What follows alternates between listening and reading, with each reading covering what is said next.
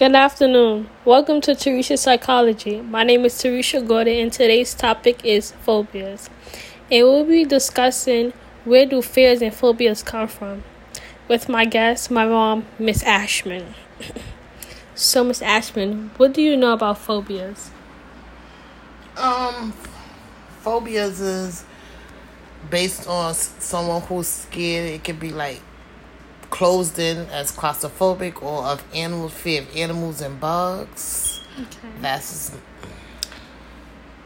Question, do you have any experience with phobias? oh yes. Okay. Oh yes. Do you have a phobia or a fear of something? Oh yes. What is it? Cockroaches. Water bugs. Can't say it no better. Did you come over that phobia or fear? Nope. Do you know anybody that has a phobia of something? Yes. What is that phobia? Bugs. My oldest child.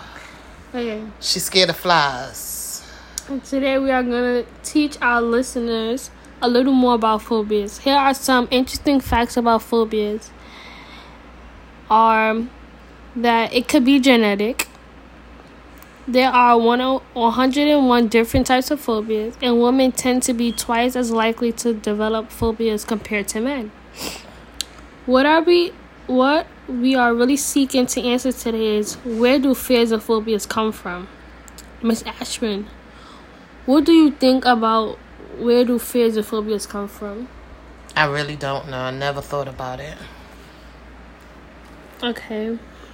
Well, some facts I researched to my question is genetic differs among individuals have a big effect on development of phobias. And we might conclude that both nature and nurture play a role in that nurture seems to be more important factor. What do you think about this? I mean, that could be true, yes. It could be hereditary, you're right. But I've never thought about it that way. Okay. Thank you for coming on the show today, Miss Ashman. Thank you, listeners.